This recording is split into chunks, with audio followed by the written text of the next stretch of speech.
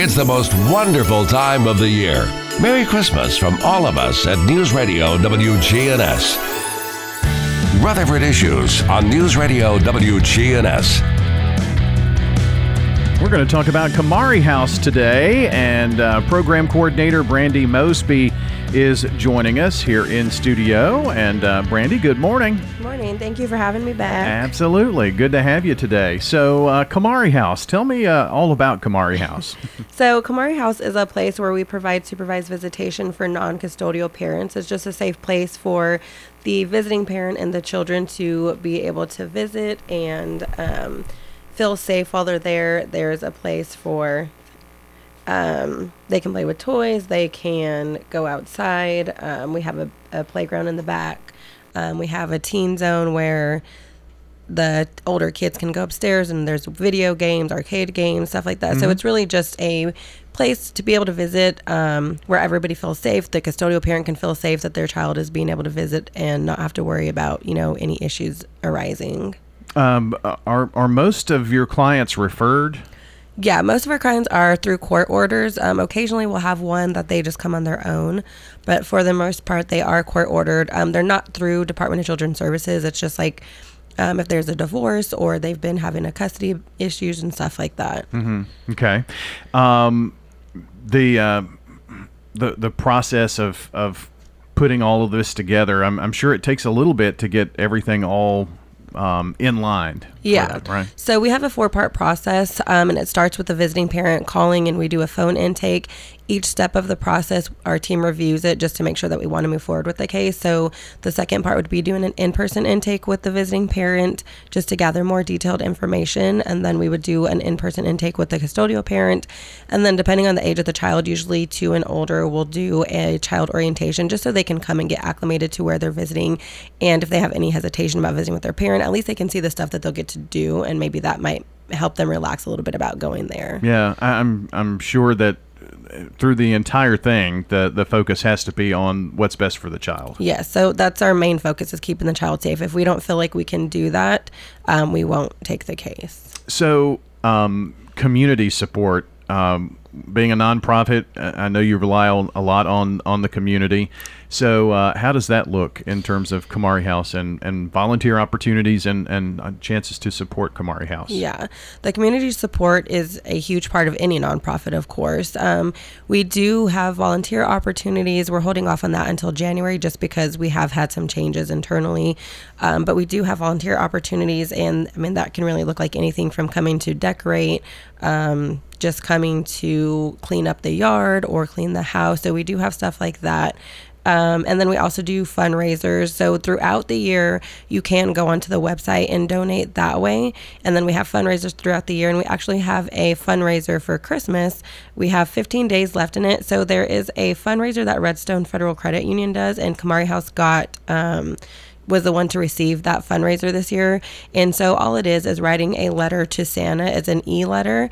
And so if you go to the website I'll give you, it's www.redfcu.org, and you just go in there, and you put your name, and it has Dear Santa. You write a letter and you submit that letter.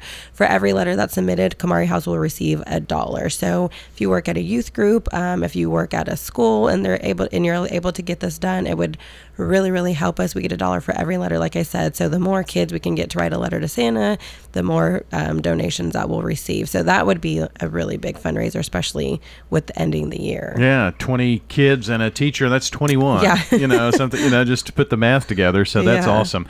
I'll tell you what we'll do. We'll put a link to that on our podcast as well, awesome. So folks can easily find it there. If you're listening in here this morning, redfcu.org for Redstone Federal Credit Union is how you can get to that, but we will certainly put a link on our website for that. If you're a business that, like Redstone has decided to help out Kamari House this year, that I'm sure there are opportunities, ideas in the coming 2023. You'd love to have anybody who wanted to help. Yeah, for sure. I don't have all the info on any fundraisers coming up We do at least for a year. I don't know. I've been there maybe 6 months. I don't know what all is coming for the next year, but I do know, as far as businesses, they can always mail in a check to Kamari House. We're P.O. Box 12306, Murfreesboro, Tennessee 37129. So you can always mail a check. Again, like I said, you can go to our website, kamarihouse.org, and there's a link on there to donate throughout the year as well. Yeah, and in terms of maybe someone monetarily can't do a whole lot, but if they want to donate items, donate their time, we talked about the volunteer opportunity, but you have a wish list too, right? Wish list that you post on your website, I think.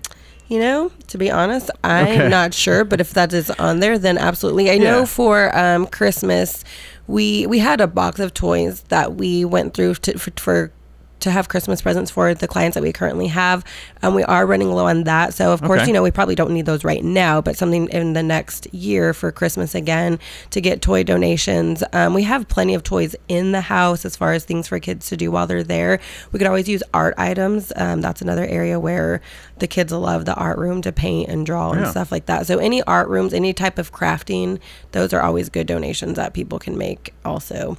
Cleaning supplies, toiletries, toilet paper, paper towels, soap, all of that stuff is always needed. Yeah, most certainly. And Kim did mention that at KamariHouse.org they usually post a wish list quarterly, so you can check KamariHouse.org to find that out. Yes. Anything else we need to touch on here this morning? No, that's pretty much all I can think of. Like I said, as far as referral sources, they usually come from the court, and we just do ask that the visiting parent initiates that, so we know that they have a buy into what we're doing, and we're really just trying to provide a safe space for the parents and the families to reunite, and just have a safe place to do that, where they can then move on to unsupervised visitation or whatever the next step for them is. And all of our monitors are trained. They work in some type of service where they've worked with families, they've worked with at-risk youth, stuff like that. So they're all trained in that. They all have a degree. So yes, we're very strict and very secure, but we do that for a reason. Perfect. Brandy, thanks again for coming by today, and Merry Christmas, Happy New Year, and anytime we can help Kamari House, be sure to let us know. Thank you. Merry Christmas to you too. All right. Again, joining us today in studio has been Brandy Mosby, the program coordinator with Kamari House. More Rutherford Issues to come.